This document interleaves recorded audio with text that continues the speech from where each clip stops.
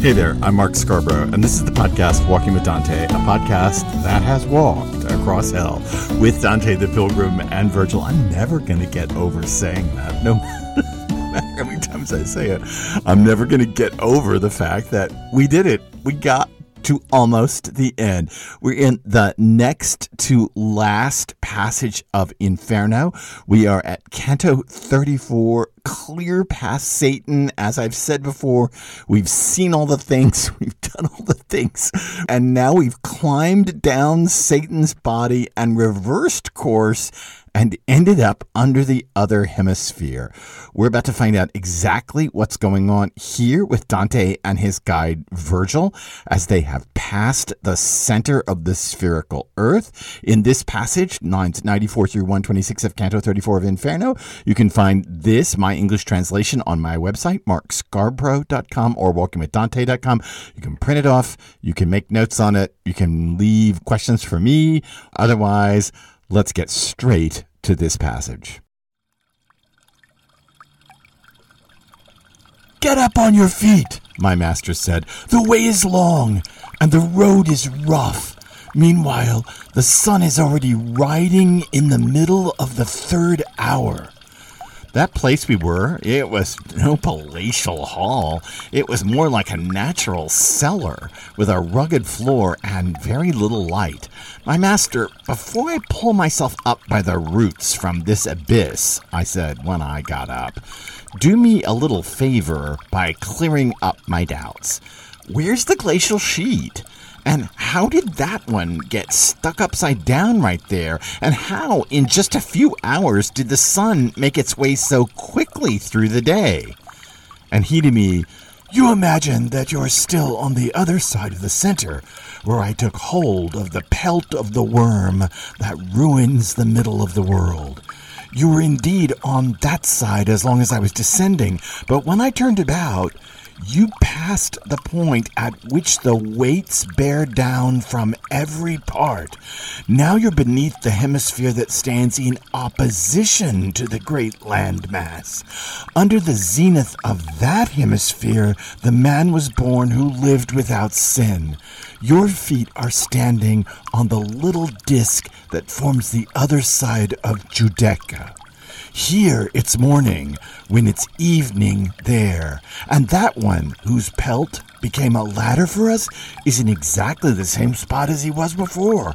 On this part of the earth, he fell down from heaven. The land that used to stand above us veiled itself in water out of fear of him and came to our hemisphere, and perhaps to flee from him, the land which rises above us rushed upwards and created this vast empty space." That seems well enough of a passage. So many problems inside of it.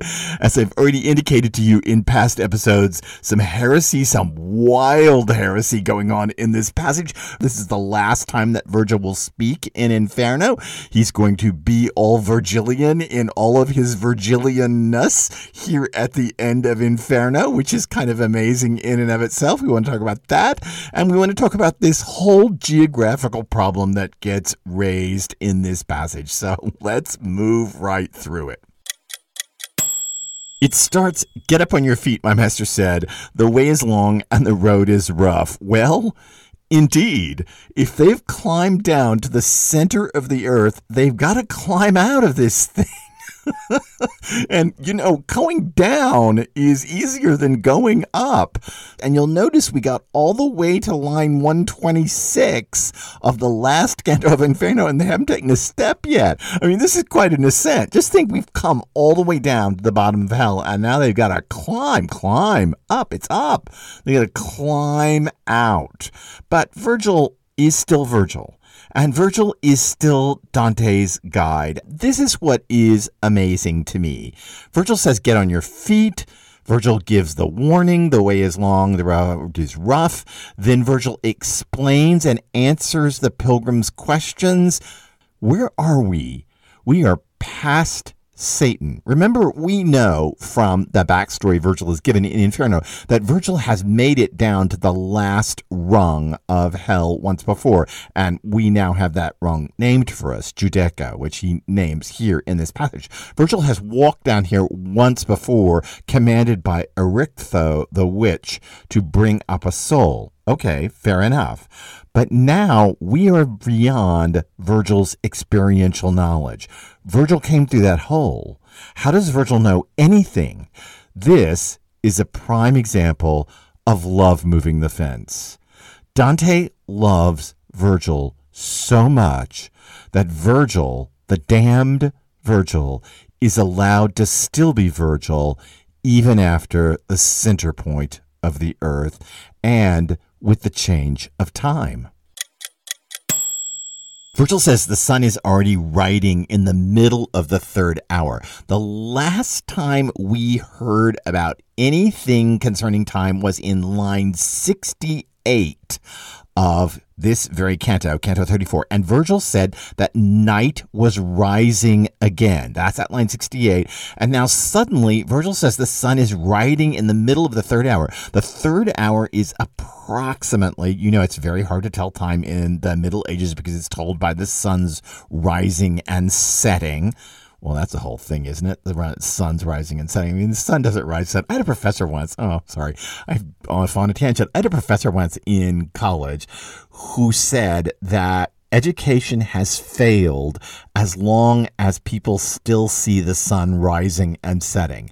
If they don't see the earth turning toward the sun and turning away from the sun, then education has failed. So I guess education has failed me since I'm mentioning the sun's rising and setting. Okay, well, that's how Dante would see it, so I'm going to see it that way too. What Virgil had said in line 68 of Canto 34, sorry for that digression, but what he said in line 68 is that the night was coming, and now suddenly he's saying, well, it's about the middle between 6 and 9 a.m., so it's about 7:30 a.m. Wait a minute, you said night was coming, but now it's 7:30 in the morning? Interesting. What has happened? And we're going to have an explanation for that. You realize he's now told the time by the sun. The last we ever heard about the sun was in Canto 1 when Dante was trying to climb that mountain with the beasts after the dark wood. After that moment, Virgil has told the time several times in hell, but he's always told it by constellations, by night stars. Now, suddenly, Virgil tells the time by the sun, and here at the end of Inferno, we hear about the sun. Clearly, this is a huge change, and clearly, Virgil is allowed to know about the sun. Let me go back. The damned Virgil is allowed to know about the sun. Do you feel the fence being moved? That place where we were, it was no palatial hall, the text goes on. And there's a bit of irony here. I mean, we've just passed through Dis and Satan's kingdom, and we've seen the emperor of Dis himself, or Lucifer, or Satan. And they come out into this very empty hall. To say it's no palatial hall, it's kind of ironic baronial splendor, right? It's like walking in one of those castles in Europe where it's abandoned and, it's February.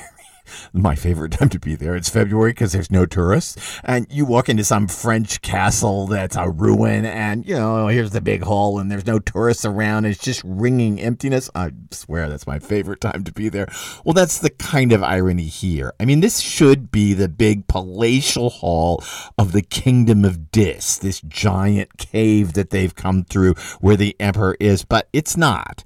It's just a natural cellar with a rugged floor and very little light. You should feel the irony here that the kingdom of Dis has an emperor locked in the center of it, and the halls are empty, dark, cold, rugged. There's no fire in a big baronial fireplace. It's all ringing hollowness.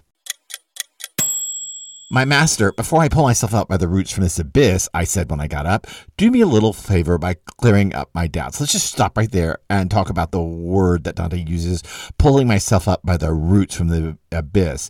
Mi divela. Very interesting. To uproot myself, to pull myself up by the roots.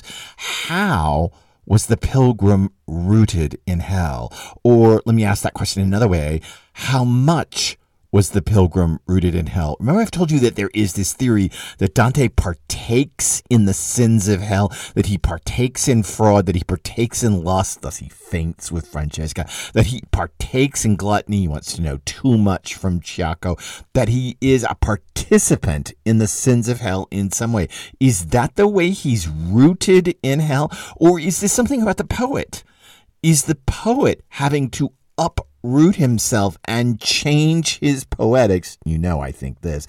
Change his poetics to carry on. You know, I love the meta stuff, so you know that that's what I'm going to think. But there are lots of ways to put it, and there are lots of ways for you to think about it. Why does he use this word midivela, this verb, to uproot yourself, to pull yourself up by the roots? And notice that he's doing it. He doesn't say, before you pull me up by my roots from this abyss, Virgil. He says, before I.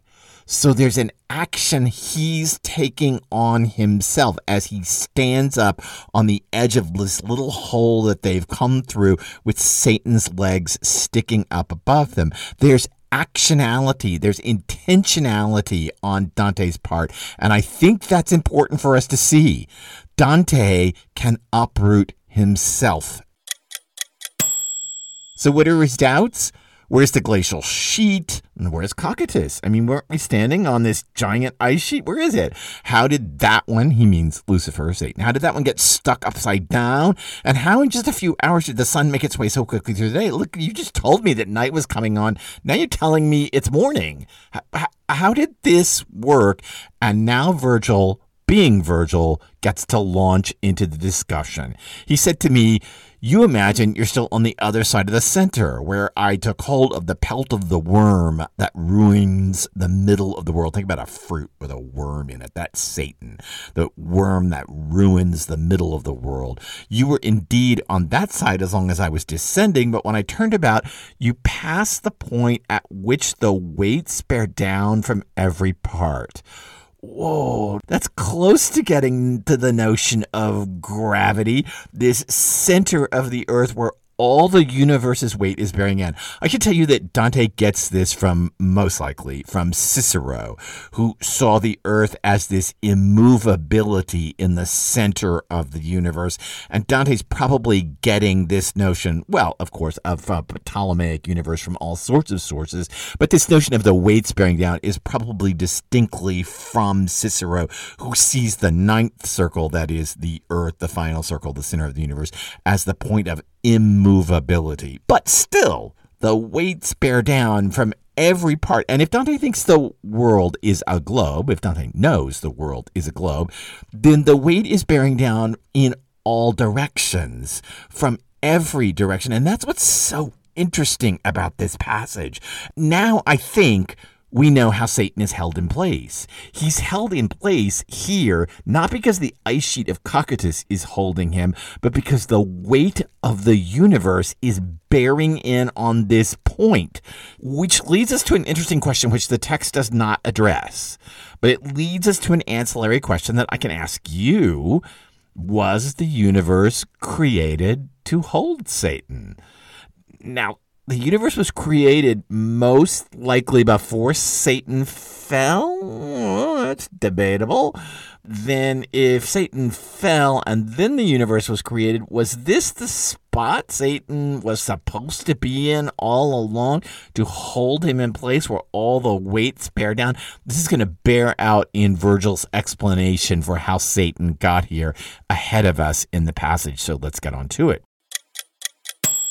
Now you're beneath the hemisphere that stands in opposition to the great landmass, Virgil says. And I explained a bit of this to you in the last episode of the podcast, that basically there's this giant landmass that includes Europe and part of Asia to the Ganges, and that Jerusalem is in the center of it. And this is how Dante sees the globe. And then opposite that, on the other side of the globe, is Mount Purgatory. So that's that great landmass that includes Europe and part of Asia and maybe part of Africa that Dante knows about. So what Virgil is saying is you're on the other side. When Virgil says hemisphere, he probably means the arc of the heavens, not as we think of it, a global hemisphere, the arc of the heavens. You're beneath the arc of the heavens, the hemisphere that stands in opposition to the great landmass. You're on the other side of the globe. Under the zenith of that hemisphere, that other part where the great landmass is, the man was born who lived without sin. Let's just stop right there. So Virgil mentions Christ. Virgil has not mentioned Christ since Inferno, Canto 4, lines 52 through 54, when he talks about being in hell, newly in hell, and the harrowing of hell happening, and the mighty warrior coming down and pulling out people like Abraham from hell. There are many commentators who say that Christ is never mentioned directly in hell. You know they're wrong. It's, in fact, it's a trope of commentary. And it's just, this is one of those things that gets woven into the commentary and everybody starts repeating it. And you kind of sometimes have to back away from the commentary and say, hey, hold up. Christ is so mentioned in Inferno. In Canto 19, line 91, Dante refers to Christ directly in front of Pope Nicholas III and says, when the good Lord handed Peter the keys to the kingdom. Who's he talking about? He's talking about Jesus, of course. He's talking in Christian tradition about Jesus Christ. So it's not true that Christ is never mentioned. It is true that Virgil twice mentions Jesus Christ, and both times Virgil does not mention his divinity. Virgil focuses on Christ in the harrowing as this figure of great military might who comes down and yanks some souls out of limbo. And here, Virgil emphasizes the man was born who lived without sin. Oh, that's a big word in Virgil's mouth. A very Christian word, sin. Both times that Virgil brings up Christ, Virgil does not mention the divinity of Christ. Now that seems incredibly important. And then Virgil gets to name the final circle of hell. He says your feet are standing on the little disc that forms the other side of Judaica. So there are 4 ranks of the 9th circle of Cocytus of Hell. There's Caina. We learn its name, those who were traitorous toward family members, from Camicione de' Pazzi. There's Antenora, those who are traitorous toward political party or country. We learn its name from Bocca de' Abbati. There's Tolomea. We learn its name from Fra Alberigo, Brother Alberigo, the guy whose body's still walking around Earth, the ones who have been treacherous toward guests and hosts who have broken the guest-host relationship. And then the final circle, Judaica, we find that from Virgil. That's interesting. The damned only name the circles of Cocytus. No one could name Judaica, I guess, because they're frozen underneath the ice sheet in the last circle, if you remember. Although I suppose Cassius and I suppose Brutus could have yelled out the name from Satan's mouth of Judaica, but it's given to Virgil. There's a little bit of a problem here. It is obviously named after Judas Iscariot, Judaica, and so the final circle of hell gets its name from this figure, Judas Iscariot, who betrayed Jesus before the crucifixion. But you should also know that Judaica is the common name in the Middle Ages for the areas of cities where Jews were ghettoized. This may be a node of anti-Semitism in the text. That is, the lowest place is named for the place where Jews are forced to live in medieval cities. Many modern and postmodern scholars now see this as a little node of anti-Semitism. And I told you that what is amazing when we saw Caiaphas with the hypocrites, I told you what was amazing is the lack of anti-Semitism in Inferno, the lack of Jews in most medieval texts.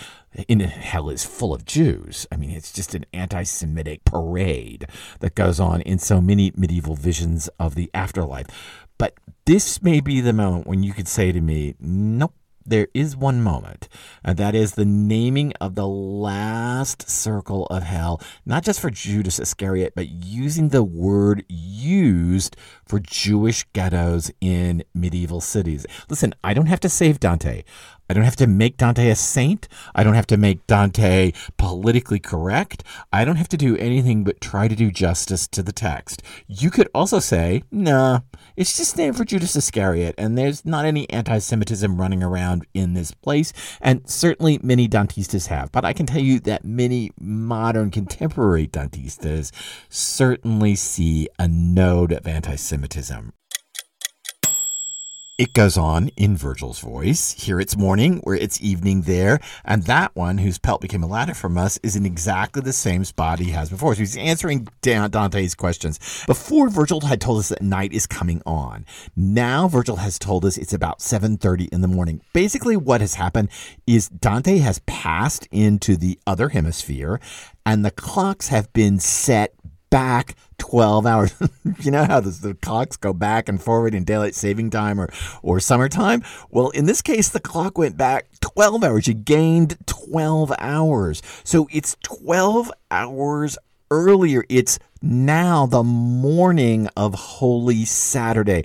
It was the evening of Holy Saturday at line 68 of Canto 34. Now it went backwards 12 hours, and it's the morning of Holy Saturday. So we know that the journey to the center of the earth took about 24 hours from the moment they entered the gate on Good Friday until the night of Holy Saturday.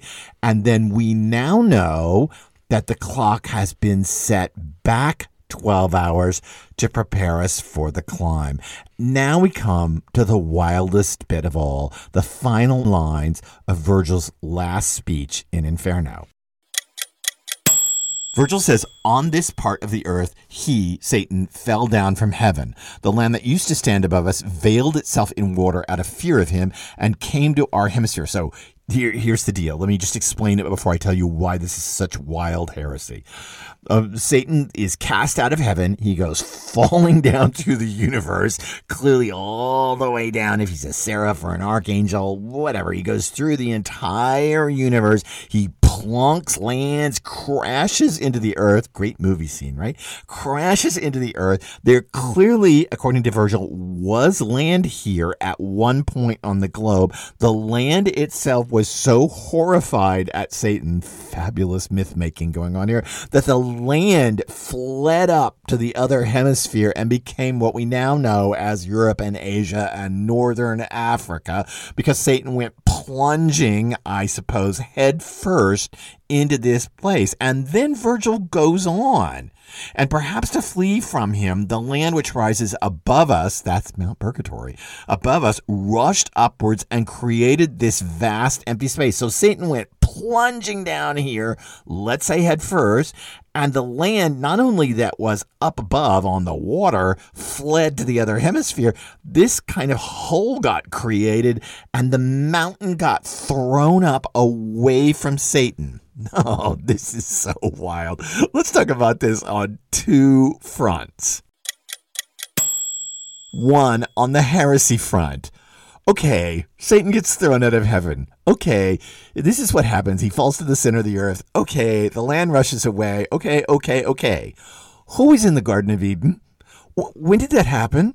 In Christian tradition, Satan is the serpent in the Garden of Eden. Now, let me just say, in rabbinic traditions, Satan is not necessarily defined as the snake in the Garden of Eden. In rabbinic traditions, that snake is just considered a very wily animal. Christian traditions, no doubt, that snake in the Garden of Eden is Satan. If Satan got tossed out of heaven and landed here, when did that happen? Because it surely happened when Satan fell, when he, as Dante put it, raised an eyebrow to God. Listen, I would hate to have gotten punished every time I raised an eyebrow at my parents, but okay, raised an eyebrow to God and did his rebellion and got cast out of heaven. Surely that's before humans were created, maybe even before the earth was created, or maybe not. So the earth was here, the universe was here, but where are humans, and where's Adam and Eve, and who's in the garden? This bit is an unbelievable moment of myth-making and heresy. And let me say why it's such heresy. Dante wants sin to be a matter of choice. It is not your nature to be bad. It is your choice to be bad. In saying that, Dante is much closer to me now as a postmodern person than he is to a traditional medieval Catholic. However, in doing that, he's got to then remove Satan as necessarily the tempter in the Garden of Eden, because you can't then be coerced, beguiled into sinning. You have to choose. You have to say, oh, there's the apple. You know what? God said don't eat it. I'm going to eat it. I'm just going to do it. This is all part of Dante moving the fence to create a world in which human choice is important to the theological and moral construction of the universe. But there's a second point I can make here, and it's about Virgil. Virgil's last speech in Inferno is pure Virgilian. It is myth-making. It is about Satan. It's about how the land masses of the world were created. It is fantastical, like so much of the Aeneid and so much of Virgil's poetry. It is epic. It is grandiose. It is epic grandeur. Satan thrown out of heaven, land masses fleeing away, mountains getting thrown up. I mean, this is so cinematographic. This is the stuff that Virgil does well. At the very end of Inferno, Virgil is still allowed to be Virgil. Virgil is still the guide. Virgil is still the epic poet. Listen to this epic story he tells about Satan's fall. Virgil is still Virgil.